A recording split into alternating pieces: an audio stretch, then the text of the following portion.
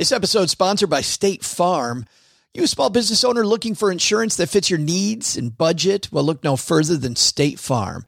State Farm agents are not just insurance providers, they're also small business owners who live and work right here in your community. They understand the unique challenges of running and protecting a small business.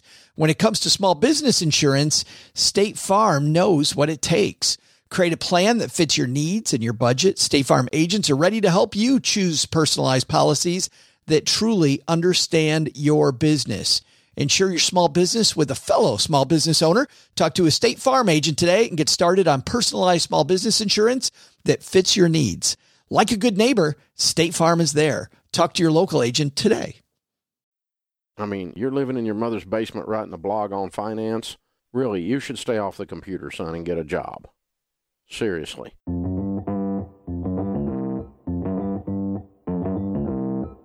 Live from Joe's mom's basement, it's the Stacking Benjamin Show.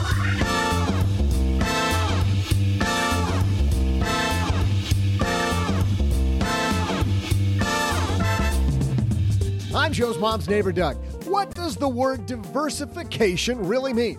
Today, our roundtable breaks down, count 'em, 5 myths about diversification, and by the end of that discussion, I bet you'll go all in on one single stock.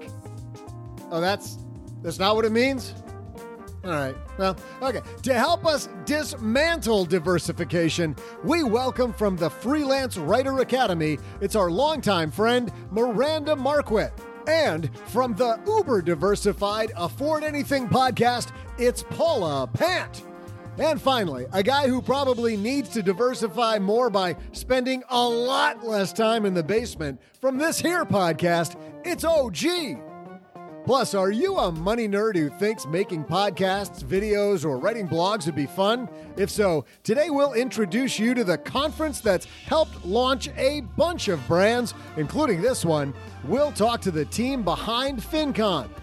Finally, we'll make sure to magnify a lucky listener's money, and of course, I'm out to stump you with my high-flying trivia.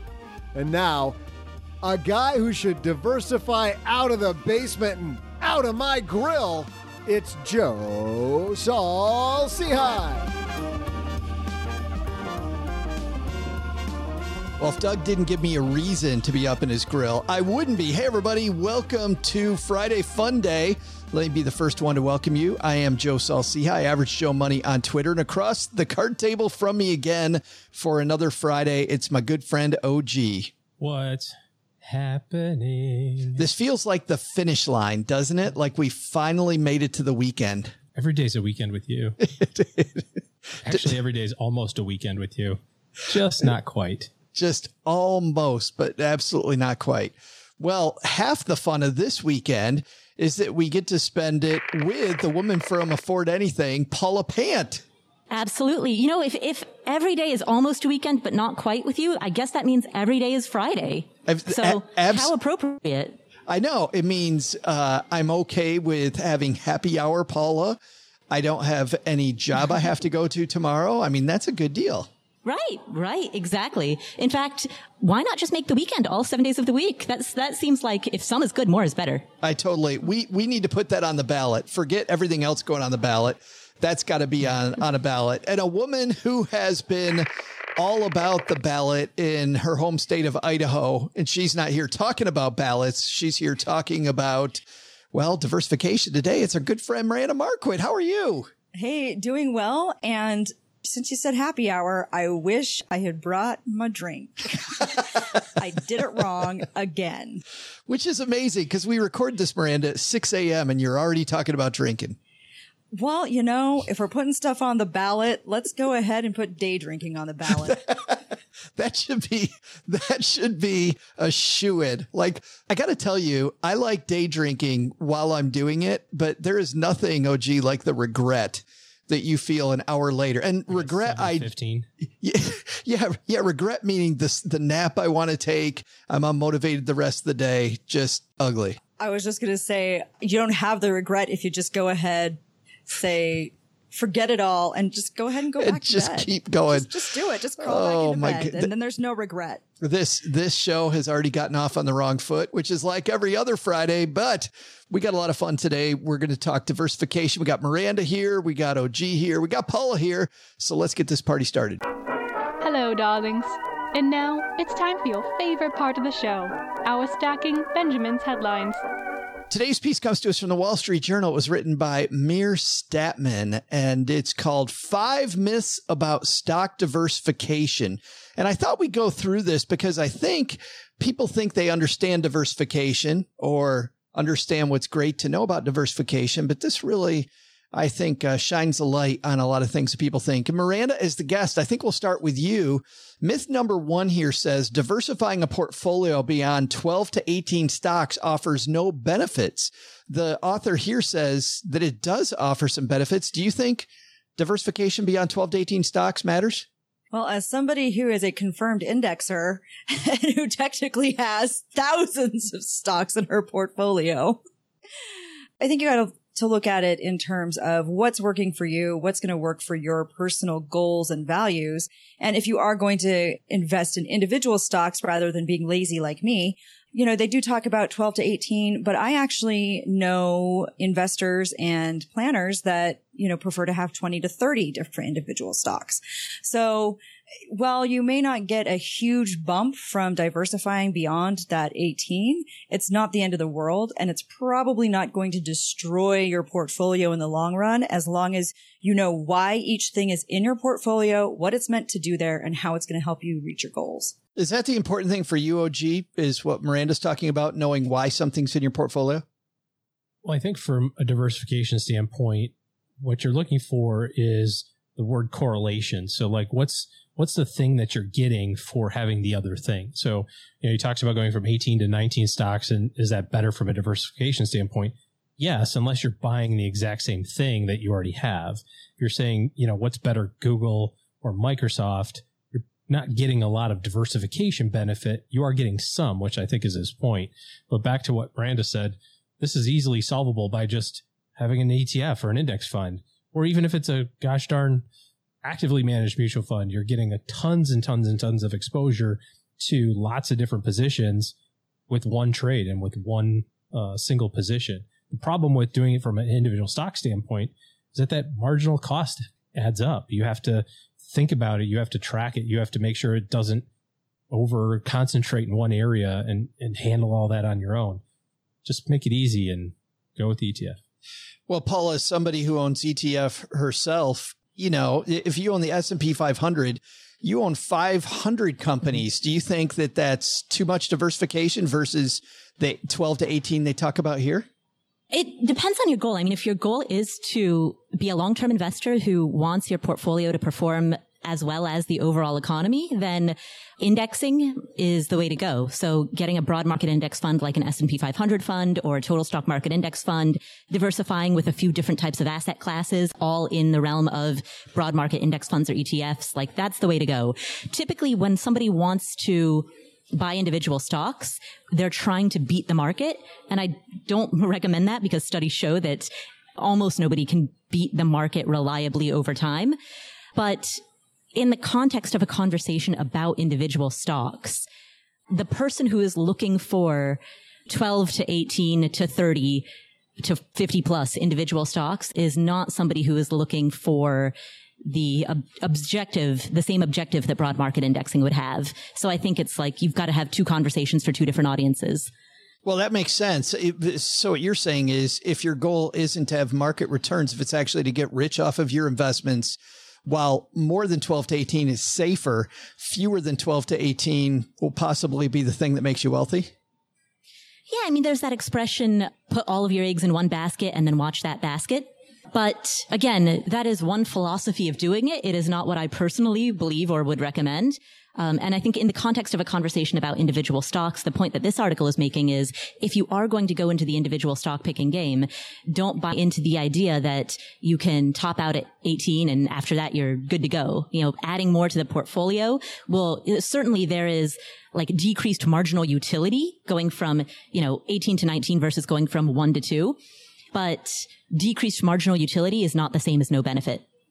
Yeah, I like that in the piece. The cost of buying the other, 480 stocks that you get with the S&P 500, to this author's point, is zero, right? You get more diversification, and that helps. Miranda, back to you. Myth number 2 here: owning a handful of stocks you know is safer than a portfolio of thousands of stocks you don't know. We hear this all the time, don't we? Yeah, indexing. But we do hear it. You and I, back on the Money Tree podcast. It's so boring. But on the Money Tree podcast, we would have people write us about this all the time, that I'd rather have a bunch of stocks that a few stocks that I know, than this index with a bunch of stuff I don't know. Well, and I think it goes back to what Paula was talking about and saying, these are two different conversations with two different goals. If you are looking to make some money and potentially beat the market, and that's what you're trying to do, and you're trying to beat the market, then yeah, you definitely want stuff you just do. You want to make sure you know it. You want to make sure you understand it, and that you're going to choose something that you know will work for you. So I think that kind of makes sense from that standpoint. However, once again, if there are some stocks that you don't know, or investments that you don't know that you've got in your, I don't know much about real estate, but I've got me some REITs. I've got some real estate investment trusts, and that allows me exposure to real estate. I don't know a lot about it, but I understand what REITs do. So it does kind of help me add that piece to my portfolio because I want that exposure. So back to what you were talking about before then. It isn't that you know real estate up and down. It's that you know what it does for your investment portfolio. Yeah, for sure. And I think it goes back to that whole idea of, why is it there? What are you trying to accomplish with your portfolio? And is it going to do something different for your portfolio than what you already have, like OG mentioned earlier? Well, Paula, only a few stocks move the market. So if you only own a handful of stocks, you're much more likely to get ahead with that portfolio than by watering it down. Miranda has REITs that she doesn't know. She said she doesn't know much about real estate. Doesn't that hurt your chance for a good return? Well, to the beginning of your question was only a few stocks are the ones that drive the market. The probability that of the thousands of stocks that are out there, you would pick the few that drive the market, or you would pick even one of the few that drives the market, is pretty low. Are you talking to me personally? No. Is this because you've known me for a long time? No. It says here, the best performing 4% of stocks each year collectively account for the total gain of the stock market since 1926. Right? I thought you were ripping me. I'm like, Paula, I'm right here. Any given person's probability of choosing one of those top performing stocks is low, given that there are thousands of stocks out there, more than 3,500 publicly traded stocks. And if you are sorting through all of those, what are the chances that you're going to pick 5 that are the flyaway winners? Not that good. Do you get this, OG, with investors where they'll say, I don't know much about that asset class. You're recommending an asset class in their portfolio. Let's say it's gummy bears. Yes. Or small cap value. Let's say somebody says, well, I don't know much about any small cap stock. So can we just exclude that one? Do you get that from people? Well, it has happened. I think that the problem with this, invest in what you know, if you're really being honest with it, what is it the companies that you know right now? I bet you everybody knows Amazon. Everybody knows Tesla. Everybody knows Microsoft. Everybody knows Google, Facebook, Netflix, all these companies. Oh, I know those. Well, what did you just do? You just put together a list of the top 5 or 10 performing companies because I know that. This is a far different thing than, an organization or working for an organization rather that, has a stock program that you can participate in and you're intimately familiar with what's going on in the company. And I'm not talking about being an insider. I'm just saying that when you work in an organization, you can kind of see what's going on the ground. I think that's a different thing of knowing what you are investing in what you know versus this mythical investing in what you know, which just happens to be the list of the top 20 stocks this year or whatever. And Paul is right. The reality is that it's very difficult to pick the winner out of all of this. To your question about the specific asset class, just because you don't know what it's done or you can't put your finger on a specific company within that sector doesn't necessarily mean that it doesn't have a benefit. The benefit of having all of this academic research is that you can design investment portfolios specific for you and specific for the things that you're trying to do. I wouldn't say that outperforming the market is a financial planning goal. That's not a goal. A goal is, I want to send my kids to college and not have to write a check on the back end, or I want to retire with lifetime sustaining income and never run out. Those are goals. And so you can design based on the collection of things, big companies and small companies and U.S. companies and not U.S. companies. You can say, well, what's the right amount of those things put together that gives me a high likelihood of reaching that? Myth number 3 on the list here is owning an index fund provides you with diversification. And it's funny, Miranda, since you've led every question I've asked you with as an indexer, what do you say to that one? Owning an index fund doesn't give you diversification. Say it's not so. A few years ago, I went through and looked at what I had in terms of index funds, index ETFs, and other assorted investments, and realized something, that I had an index ETF that followed the S&P 500, but I also had an S&P 500 index fund. So that's not diversification. I had 2 funds that were doing the same thing. You got ETF and so you actually do have to pay attention and watch out for that. The other thing too is if you're just relying on an S&P 500 index fund to do the whole thing, as the article points out, you're missing out on small caps. You're missing out on other types of investments that you might get into if you've just picked one index fund. So, now looking at my strategy, I mean, we want to talk about the up to 18 stocks or whatever. I have different index funds and different index ETFs that with different asset classes or different things that do something else. So, I mean, I do have that S&P 500, but I also have a small cap. And OG can tell me I'm wrong. It'll be fun. But yeah, it's just because you have one index fund doesn't mean you're diversified. I don't think that you're wrong at all. As a matter of fact, what I was going to say is that awesome. the vast majority, well, let's just say I don't know. It doesn't sound like you're wrong.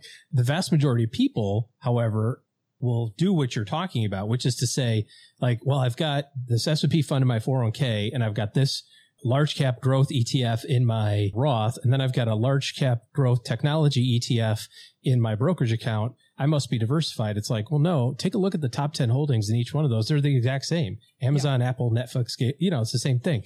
So you have to be okay with having the thing that's not doing the best right now.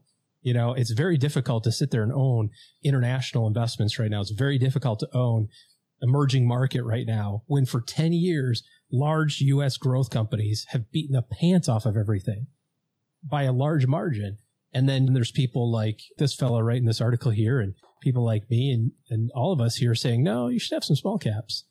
But if you're not careful, that drifts and you start going, well, maybe I don't need any of that because the only thing that's doing good is my S&P fund. That's what drove me crazy, was people looking at investments over the short run going, but that's not doing any good. Why are you investing that? That's doing horrible. It's, quote, doing horrible. Yeah, it's doing horrible. It's only up 12%, not 28. Damn it. Right. What's wrong with you? Paula, to bring you into this discussion, when I say the phrase owning an index fund does not provide you with diversification, what are some examples of that? Well, if a person were to own an index fund that only represented the small cap value, then you're certainly not diversified. To OG's point, if you've got an S&P 500 index fund and 2 different funds that both track large cap US companies, again, you're not diversified. So an index fund certainly is a basket of funds that provides you with more diversification than any individual stock or even like a basket of 18 or 30 or 50 or 100 individual stocks. Sure, absolutely. But getting diversification insofar as the number of stocks represented in your portfolio is not the same thing as diversification insofar as asset classes are concerned or asset allocation is concerned. So that's kind of a long-winded way of saying owning an index fund itself will not provide you with asset allocation. You have to go out and get a bunch of index funds that asset allocate.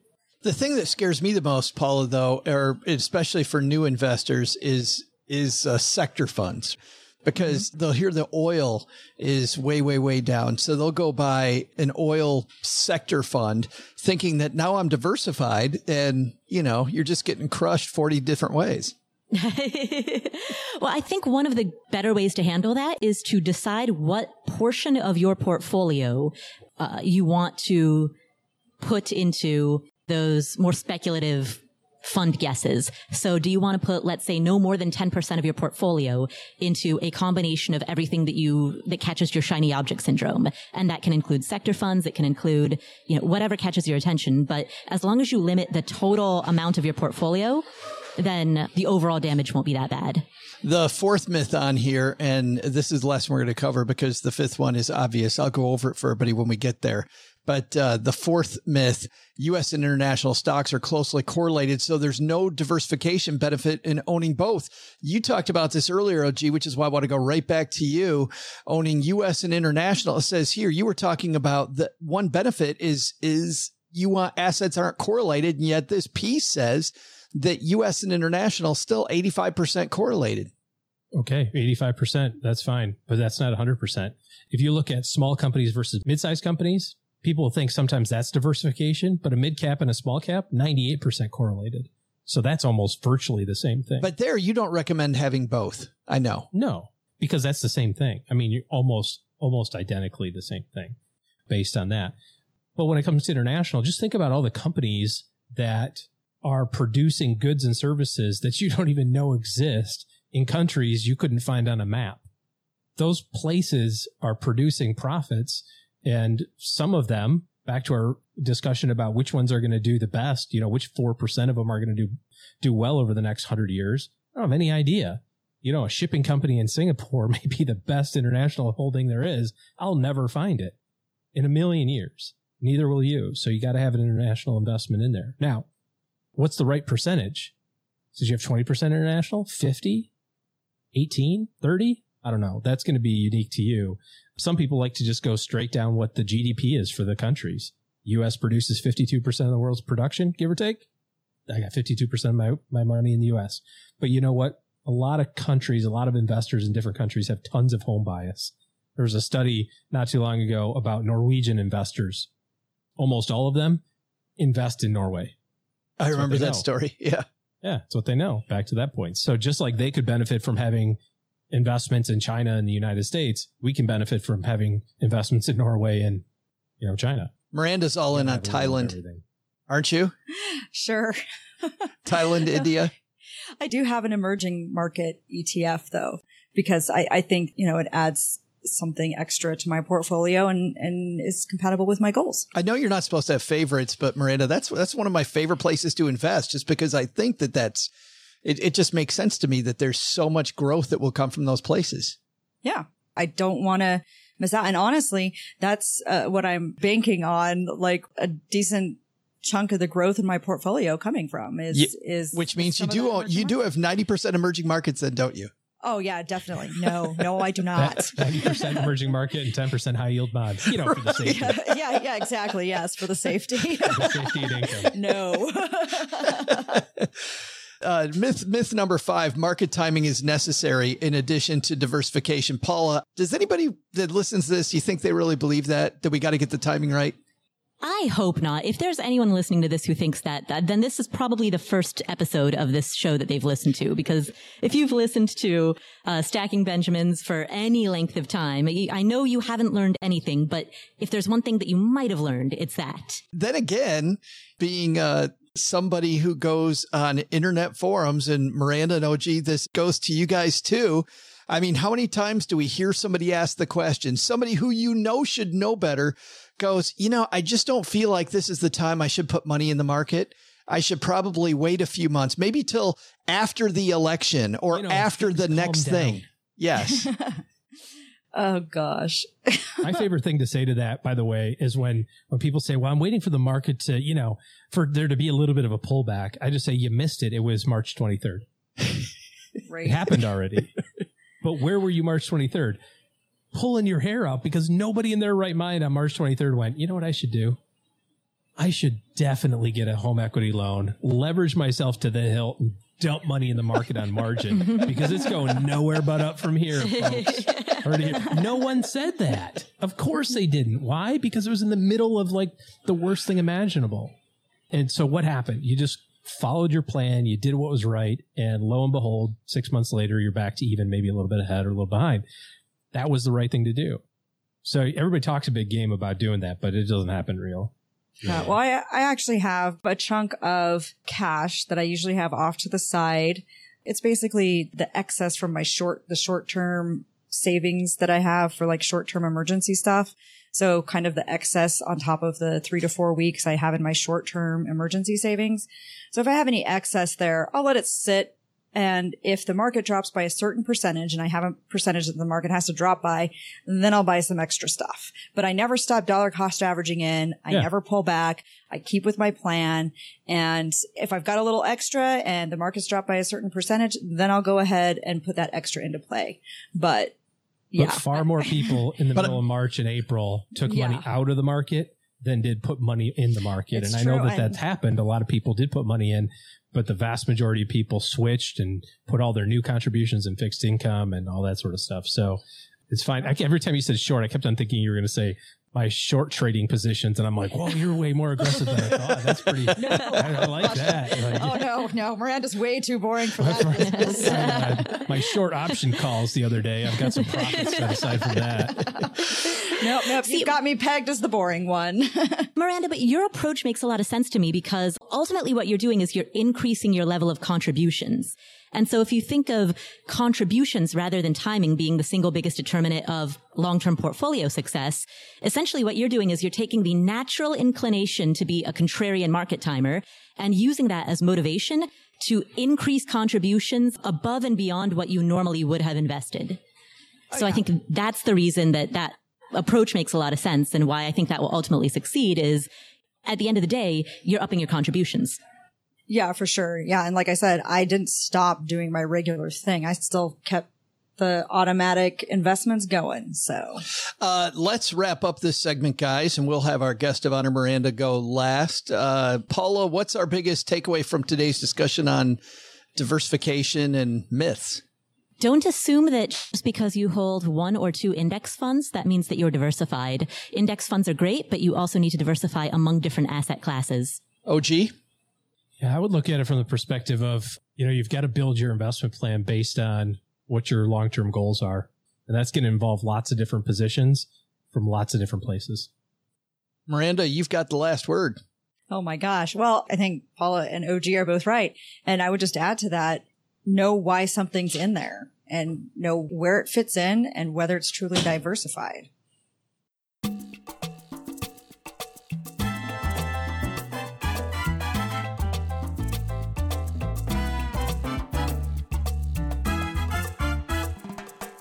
Well, I'm super excited about this next segment. When we started Stacking Benjamins a long time ago, and it's gone through a few iterations, I immediately went out looking for a community of people that were doing this thing.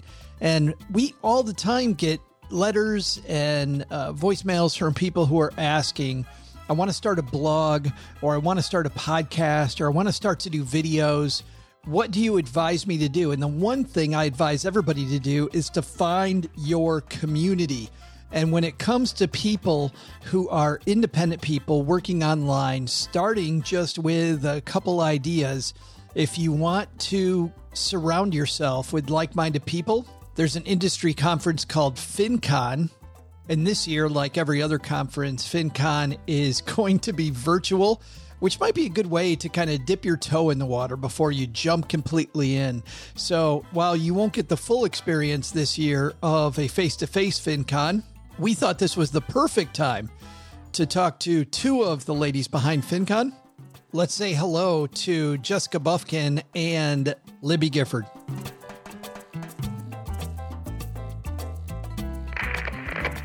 And on my dad's shortwave radio from FinCon, it's my good friends, Jessica Buffkin and Libby Gifford. How are you, ladies?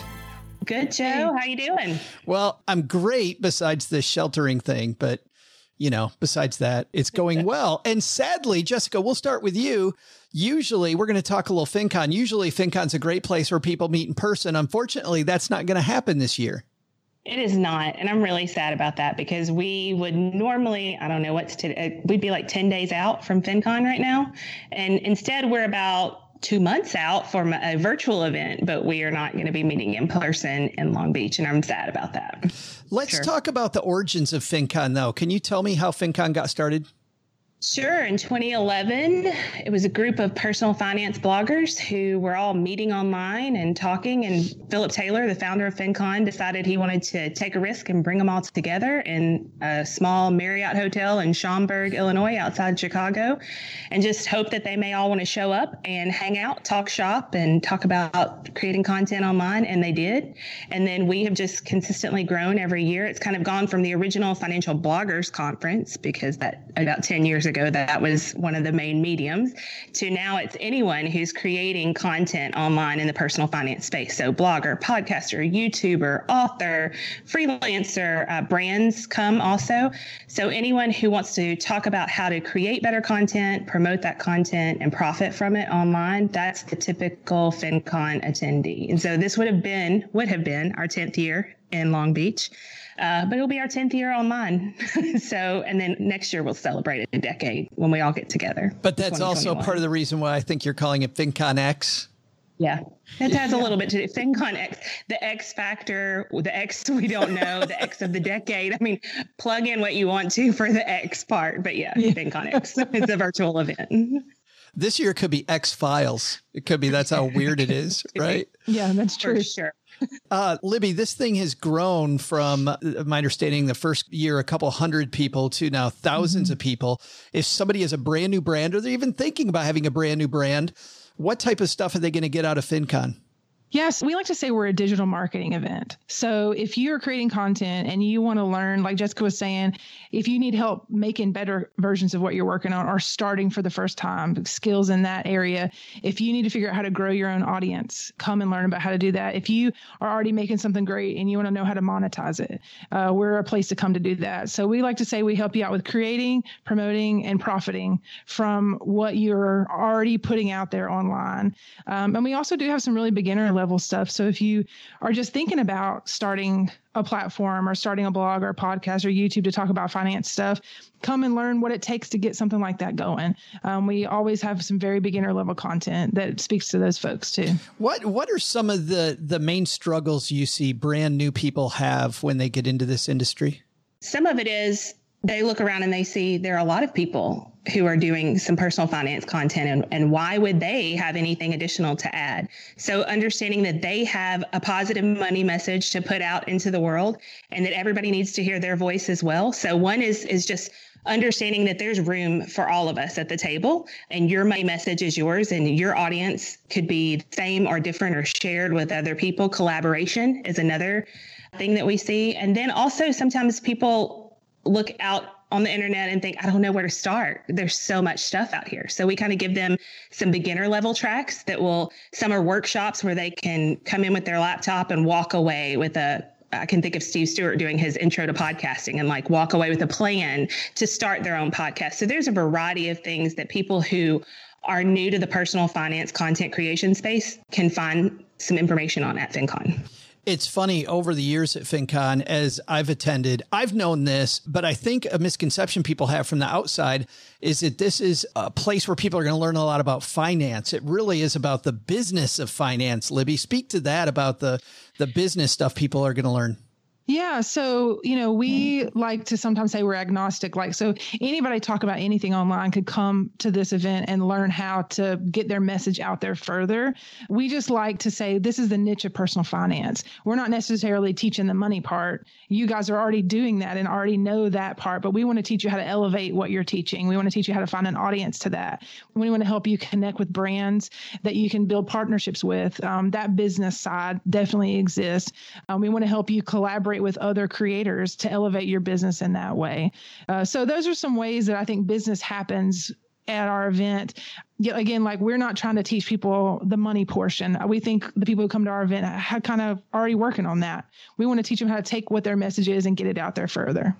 I think a good example of that is so I'm buying a house right now, and I've been getting quotes from insurance agents for my homeowner's insurance. And so today I was getting a quote from a guy, and he was asking me what I did. So then, of course, I always have this interesting, explaining what I do is really difficult to people. Director of events. Well, what kind of event? Oh, it's conference, so this whole thing of, I talk to guys who talk to me on shortwave radio oh, that sounds terrible. Hey, I'm sitting right here, Jessica. I'm sitting right here. Or in their mom's basement. And so it always leads to these fun conversations about FinCon. But all that to say, today he was like, hey, that's interesting. I'm in insurance, and my buddy and I are thinking of starting a podcast and talking about small businesses in the area. He was like, I'm going to check out your event because I could learn more about starting that podcast. And especially in the niche that he's in, he understood that FinCon might be a place where he could get more information and network with other people. So I think that's a good example for people who are coming into the industry who may not know a lot. Let's dig in then into the nuts and bolts of this year's FinCon. Tell me the particulars. When is it? How is it going to work? This year, it's virtual since we did have to cancel FinCon 2020 in Long Beach. Virtual will be Friday, November 13th. So it'll be very easy to understand, to remember. That FinCon X will take place on Friday, November the 13th. So right now, registration is free. So you can attend, see the live stream of the main stage, which are what we call our big idea talks. Joe, you've done one in the past for us where they're just short, concise, compelling content. I've heard from people, though, not to interrupt Sure. you, Jessica, but I've heard that was probably the best big idea talk that FinCon's ever had. I mean, what yours was? Well, that's what I've heard. I've heard that. Oh, okay. I've heard other things. So, I cannot confirm nor deny. Yeah. Once again, Libby, I'm sitting right here. I'm right here. Yeah. Just work with me, people. Work with me. So the free registration, which is available up until the time of the event, is you can get the main stage live stream filled with big idea talks on create, promote, and profit. We'll also have networking with platforms, niches, FinCon locals, so you can even connect with people in your area or region or city.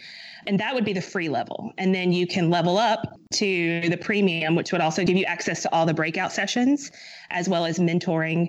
And Libby, I think, you get a digital magazine. Yeah. Facebook group access. So you can get in and collaborate with folks. Yeah. And then the next level would be $149, which would be a premium pro, which would give you pro networking. So if you came to schedule meetings with brands at the event and one-on-one time, that would be with the kind of similar to our pro networking pass at the live event. It's funny because when I was just beginning, I'd switched over from being a financial planner to financial media. I remember thinking to myself, can I afford this? Is this something that I can afford to do? And I remember Len Penzo, who our fans know because he's on the show every week. Len told me, he said, FinCon pays for itself just in all the people you meet. And sure enough, that first FinCon I went to paid for itself on the first day. Of course, that was meeting face to face. Online, though, going for free, I think takes away all of that pressure of having to make up some of the money. Yeah. If you've never been before and you've wanted to check it out, and maybe you were limited because you couldn't get away and come to the event, maybe financially a pass was a little bit more challenging, this would give you a great taste for FinCon to help you decide if you did want to purchase a live pass or an in-person pass for 2021. Basically, FinCon X is going to be like a highlight reel of a live event. So all the things that people love and know about FinCon, including maybe some LobbyCon virtually, which if you're a FinCon insider, people hang out in the lobby till all hours of the night. I don't know, we're going to go all hours of the night, but we're trying to recreate even a virtual version, a highlight reel of what people love about FinCon. So the free access can be helpful if you're either new and want to think, or try to decide if you need to spend this money, or even if the money has been a hindrance in the past. It's a great way to just kind of get your feet wet and see if it's for you. But to be clear, Libby, you're going to get the big ideas for free. That tactical stuff, those nuts and bolts things, those things you will need to pay for. Yeah. The big ideas you'll get for free. Breakout sessions will be in the premium, which is just like $49. That'll give you all the breakout sessions, but the big ideas are coming in the free registration. And where can people register? FinConExpo.com/FinConX. Awesome. And you know what? We will have links on our show notes page at stackingbenjamins.com. Jessica and Libby, thanks for hanging out and talking FinCon with me. I can't wait to see what the online version looks like this year. Thanks, for having Joe. us, Joe. Appreciate it. Hey, trivia fans, I'm Joe's mom's neighbor, Doug. And did you know that today is, ironically, National Binge Day? Which is funny because the crew just finished talking about diversification. You know, honestly, people think binging and diversification are mutually exclusive, but that thinking couldn't be more misguided. Before I speak some truth to you about why that thought is oh so wrong, let's get to today's trivia. In the spirit of binging, I think a Netflix question would be appropriate. I'm sure by now all of you have watched Tiger King. That documentary just so happens to be the 5th most watched Netflix original of 2020, making it very profitable for the streaming company. So the question is, how many people watched Tiger King? I'll be back with your answer faster than you can get engrossed in your next binge-worthy show.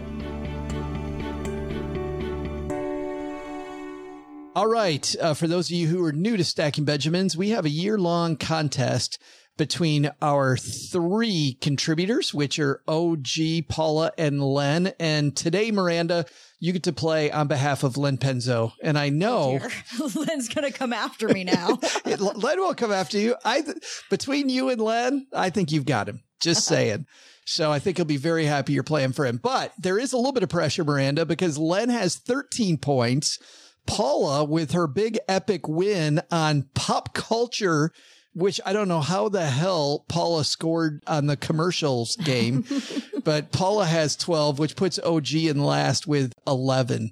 OG, though, that means you get to decide. Would you like to guess on Tiger King? Wow, that was quick. Last. And then Paula, you want to go in the middle or first? I'll go in the middle. All right, which means Miranda, you do get to kick this thing off to the show. Did you watch Tiger King? I did watch Tiger King. And? Love it? It was a thing that happened and I couldn't look away from. I heard it's like I haven't seen it actually. I heard it's like a train wreck in slow motion. As somebody who grew up in Idaho and was part of the dominant religion in Utah, I found Mr. Polygamy very interesting. So here we are. But I mean, it was interesting. It was fascinating. I don't need to watch it again, and I don't need to watch whatever follow-up they're doing. I didn't know there was a follow-up. Oh yeah, they're planning on doing a follow-up with this Baskins person, I'm assuming. Well, she says she's not going to be part of it because she felt ambushed.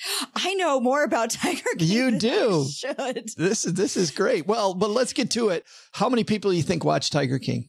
Oh gosh, I'm going to go with 30 million. 30 million people. OG, how about you? I'm last. Thank you very much. Try again. Oh, you are last.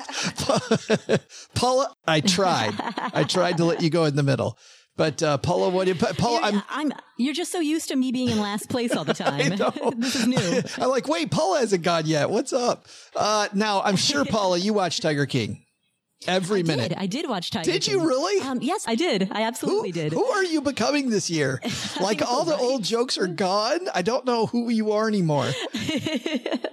Yes, it was so perfectly emblematic of 2020. I watched Tiger King while I was recovering from COVID-19. Of course. Like, what is more spring 2020 than that? Well, it's speaking about a train wreck in slow motion. You can't turn it off. You literally probably couldn't turn it off. Yeah, I was like, I don't have the energy to grab the remote. Right. Well, how many people do you think watch Tiger King? I'm going to guess 80 million. 80 million people. So, OG, that gives you some wiggle room there between 30 and 80. Yeah, it does. I have no idea what Tiger King is, but I'm going to go out on a limb and say that I would not enjoy it.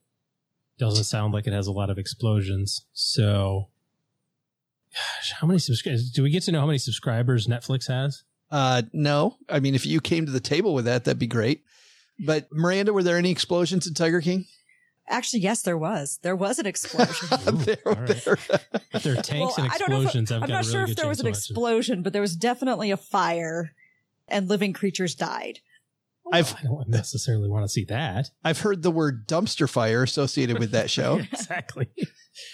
All right. So is it greater than 80 million? Is it less than 30? Or is it somewhere in between? I feel like Netflix has a lot of subscribers.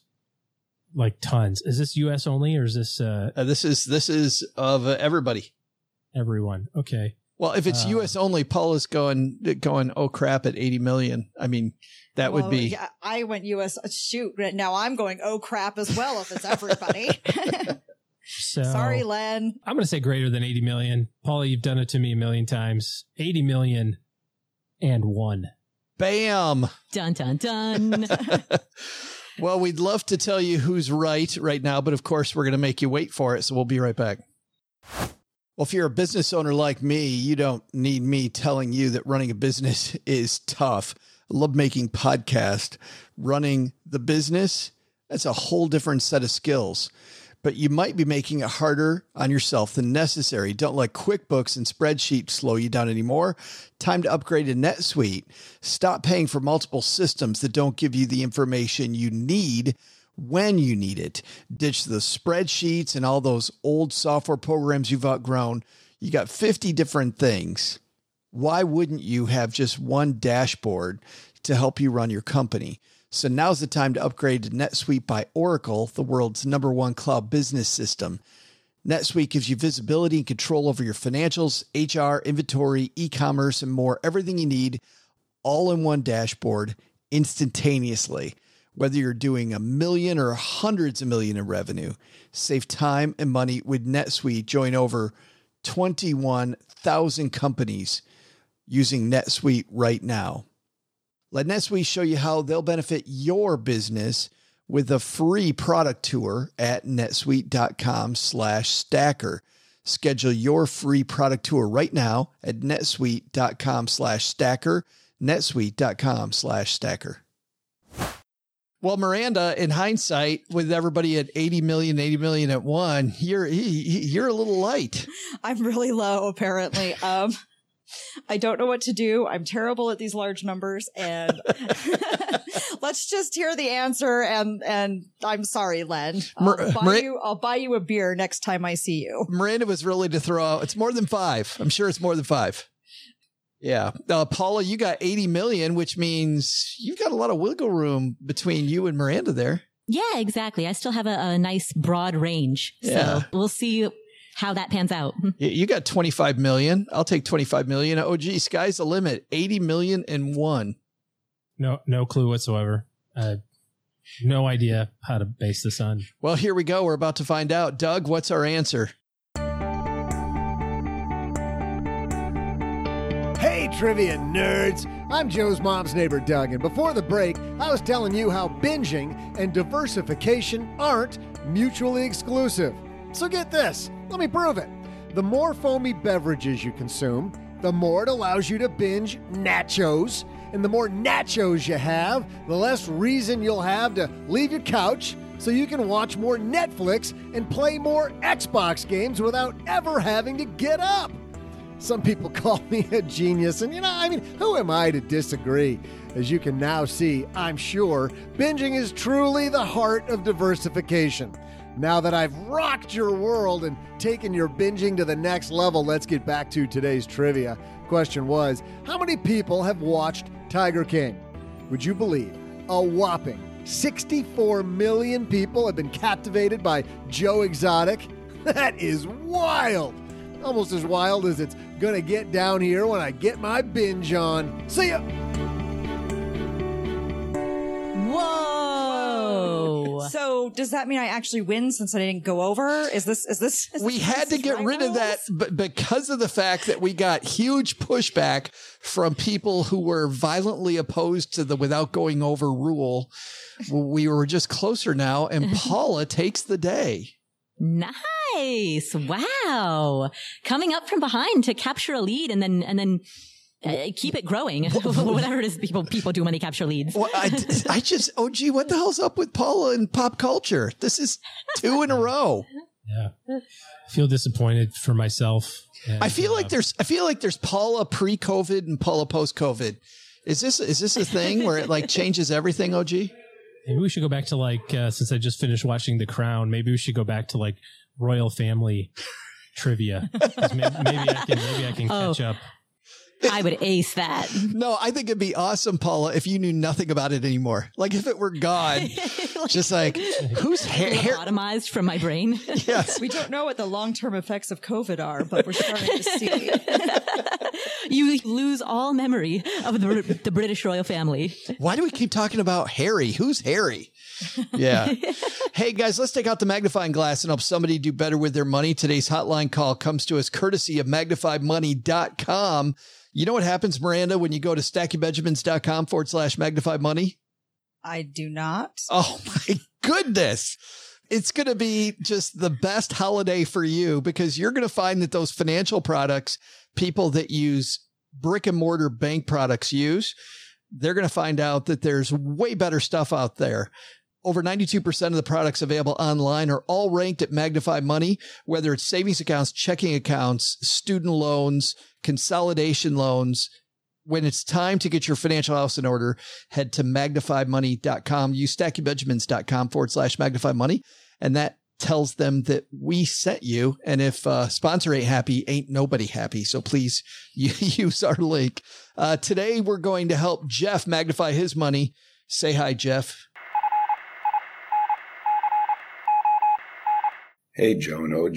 This is Jeff from the Midwest. All right, so here it is. I've got a cushy gov job, and I've been saving and investing like crazy. All my bills in retirement are set to auto.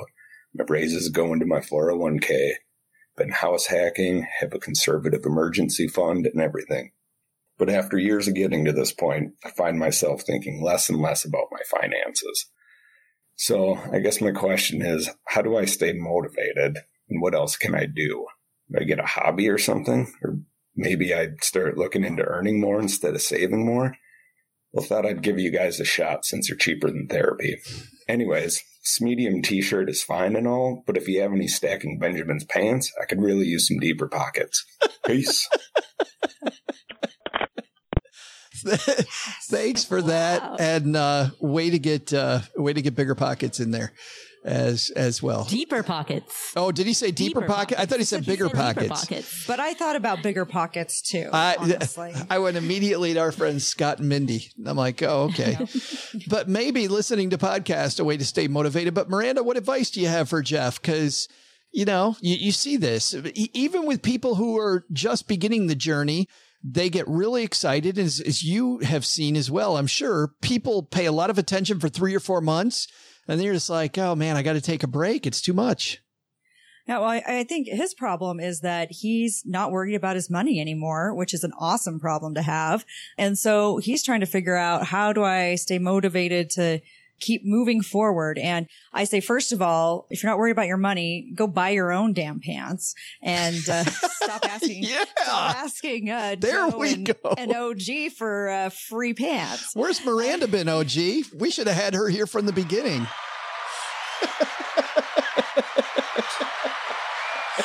But seriously, if you weren't in a government job, I'd say run for office, but that pesky Hatch Act gets in the way. But, you know, a hobby is a great idea. It'll keep you motivated. It'll give you something to do, and it might help you spend a little of that money you've been saving. So, but really, yes, we all want to feel purpose in life, and we want to feel like we're doing good. I personally like to get involved in my community. I do some volunteering. It helps me feel good about things. And a little bit of charity, too, makes you stay motivated to keep those finances. In fact, one of the reasons that I keep my money, you know, where it's at and have my plan, part of my plan involves giving to local charities and helping local charities. And so that actually keeps me motivated to do right by my money, because I want to leave that local legacy and make that difference where I live. So really think about, what do you value? What really matters to you? You know, what makes you feel that sense of purpose? And then how can you use your money to enable that? How can you use your money management skills, what you have built up so far, what you plan to build up in the future? How can you use that to continue and do kind of I hate to use the word manifestation, but how can you use that to kind of support your values and support your purpose? Well, I like what Miranda's saying, OG. Is it time for Jeff to widen the lens? I mean, the biggest thing that you can do to help your motivation is to increase the standards. You know, so you're on track for this whatever goal of, I'm going to retire in 20 years, ho hum, off I go, and I'm maxing out my stuff. Make it more challenging.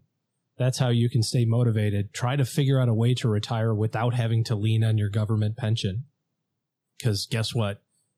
Not saying it's going to go away, but what if it did? You know, do you want to be trying to solve that problem at 56 when you've got 3 years to go before retirement? Or do you want to solve that problem in advance? Like Miranda said, if you start thinking about other people that you can benefit with your benevolence, that increases the standard.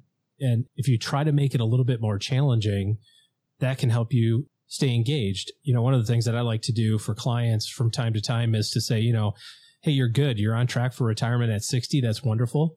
Let's try to be on track for retirement at 58, but spending 20% more money. And like, once you get done with that, you know, you got to think about it. Like every year that goes by, you're getting closer to that.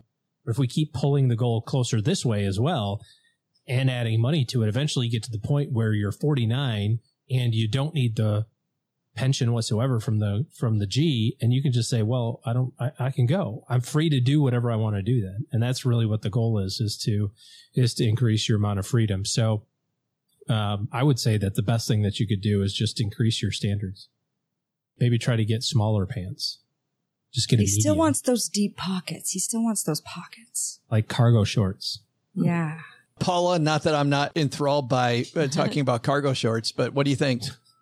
First of all, if you're looking for pants with lots of very deep pockets, scrubs, like hospital scrubs, medical scrubs, they've got tons of pockets and they're super comfortable. Like I don't know why more non-medical people don't wear them. So that's my pants recommendation coming from Paula Pant.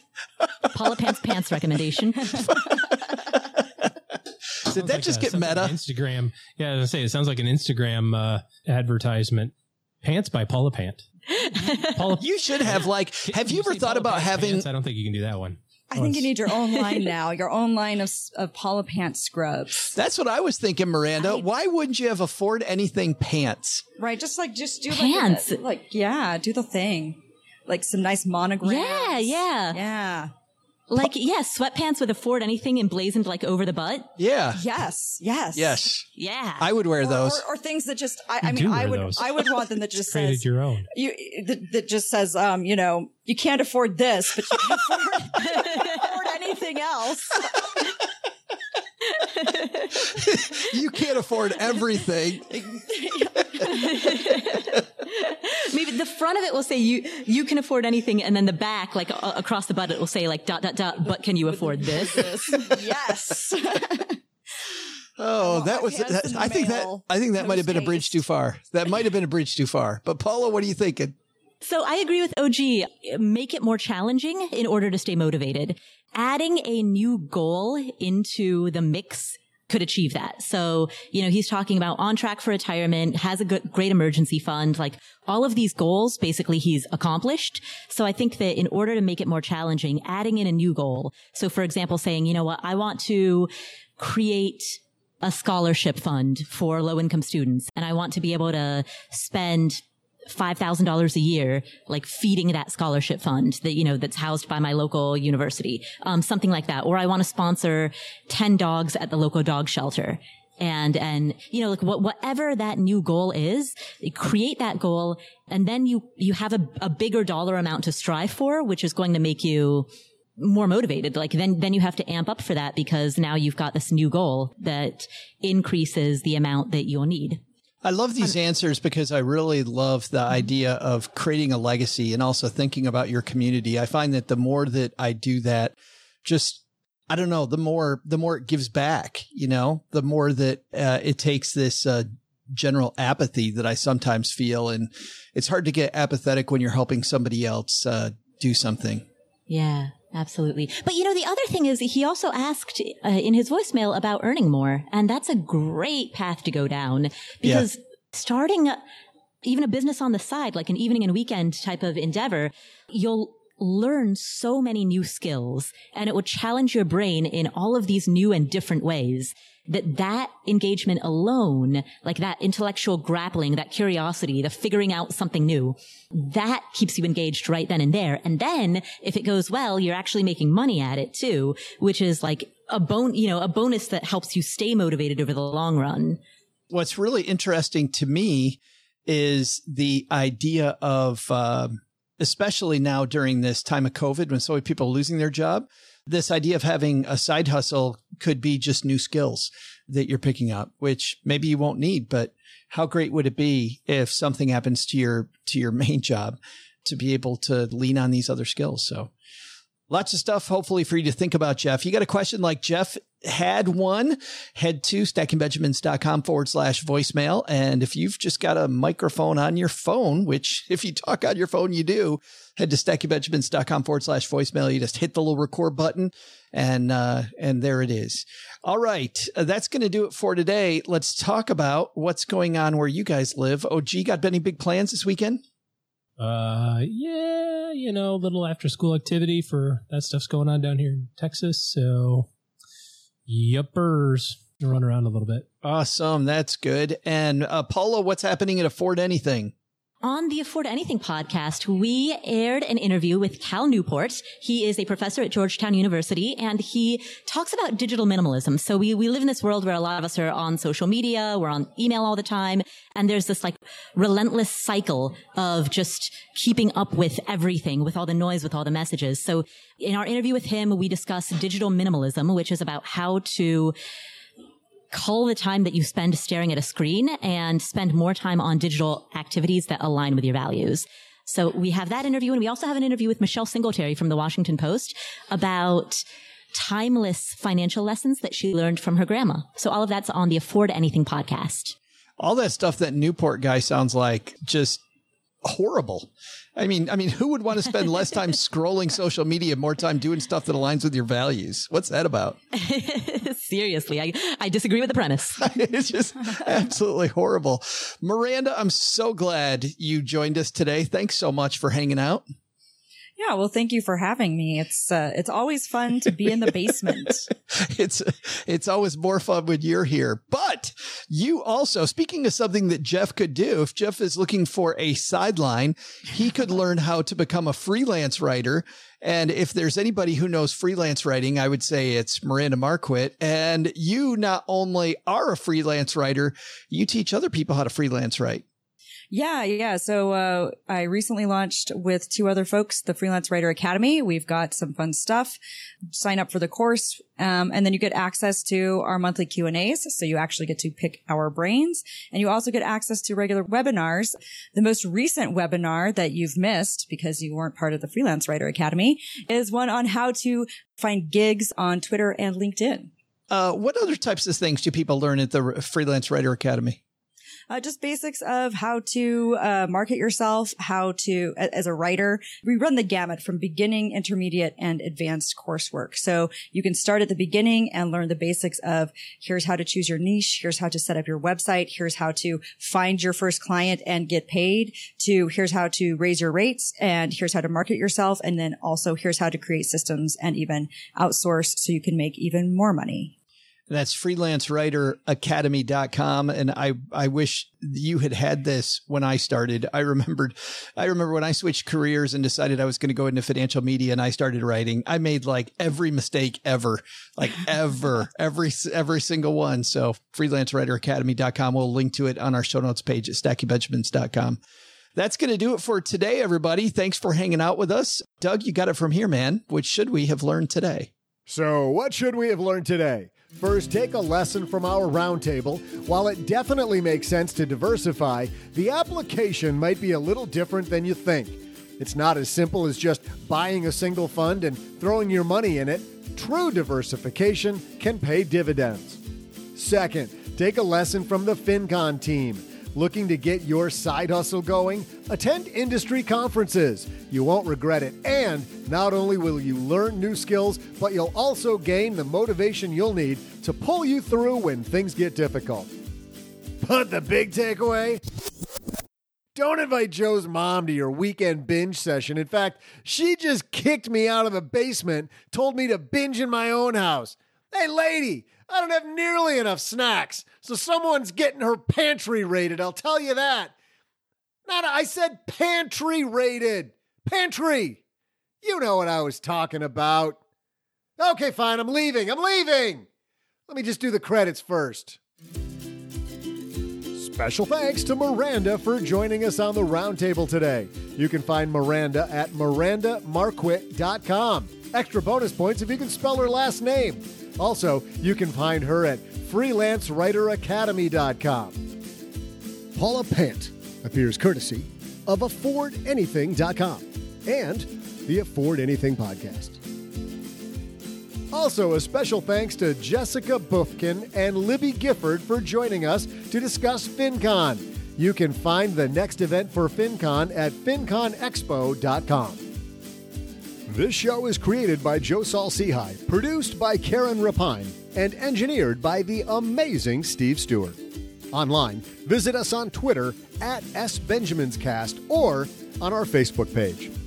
I'm Joe's mom's neighbor, Doug, and I'm wondering if KY jelly is actually made in Kentucky.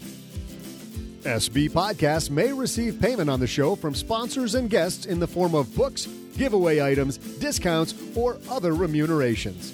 That's a big word. There's no way you take advice from these dorks, but like Joe's mom always says, don't take advice from people you don't know. This show is for entertainment purposes only, and before making any financial decisions, consult with a real financial advisor.